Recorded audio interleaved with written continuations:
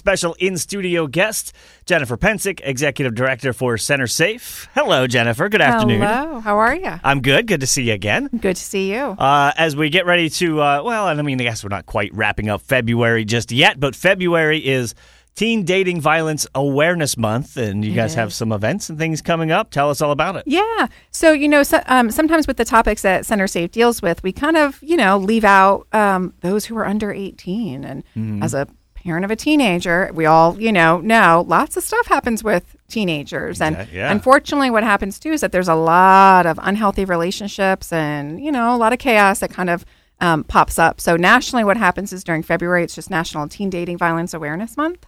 So we just try to be really intentional during the month and just highlight the, problem. So actually 1 in 3 U.S. teens are going to experience some form of violence before they become adults. That's a big stat. That's a lot of people. Yeah, that's physical, emotional, verbal, sexual, all those things. That's 1 in 3. So if you just think of you're driving past the high school, right? Start counting out the people you see out front. Yeah, you see hundreds of kids out there. So that's a lot of people in our region. For sure. Absolutely. So what we're trying to do too is just spread the word. We have a couple different events that we're doing during the month. So if people just follow us on all of our social media platforms, they'll get the details there, and we have an email list.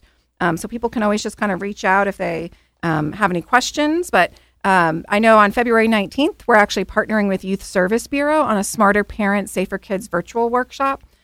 So that's going to be online. It's just going to help all parents, caregivers, grandparents, anybody who is even associated with youth, just become more comfortable talking with their youth about things like, child sexual development, really good communication, fostering protective environments, all those pieces. So people can register for that on Youth Service Bureau's website. And then on the 27th of February, we're actually having an online teen dating violence panel called Love or Not. And that's a collaboration between Center Safe and A Journey to You. So again, if people just follow our socials, there's lots more details of those things. But it's really just how can we raise awareness about this problem, but also make it a proactive kind of situation where people, feel like there's things that they can do before something happens to kind of, make a difference.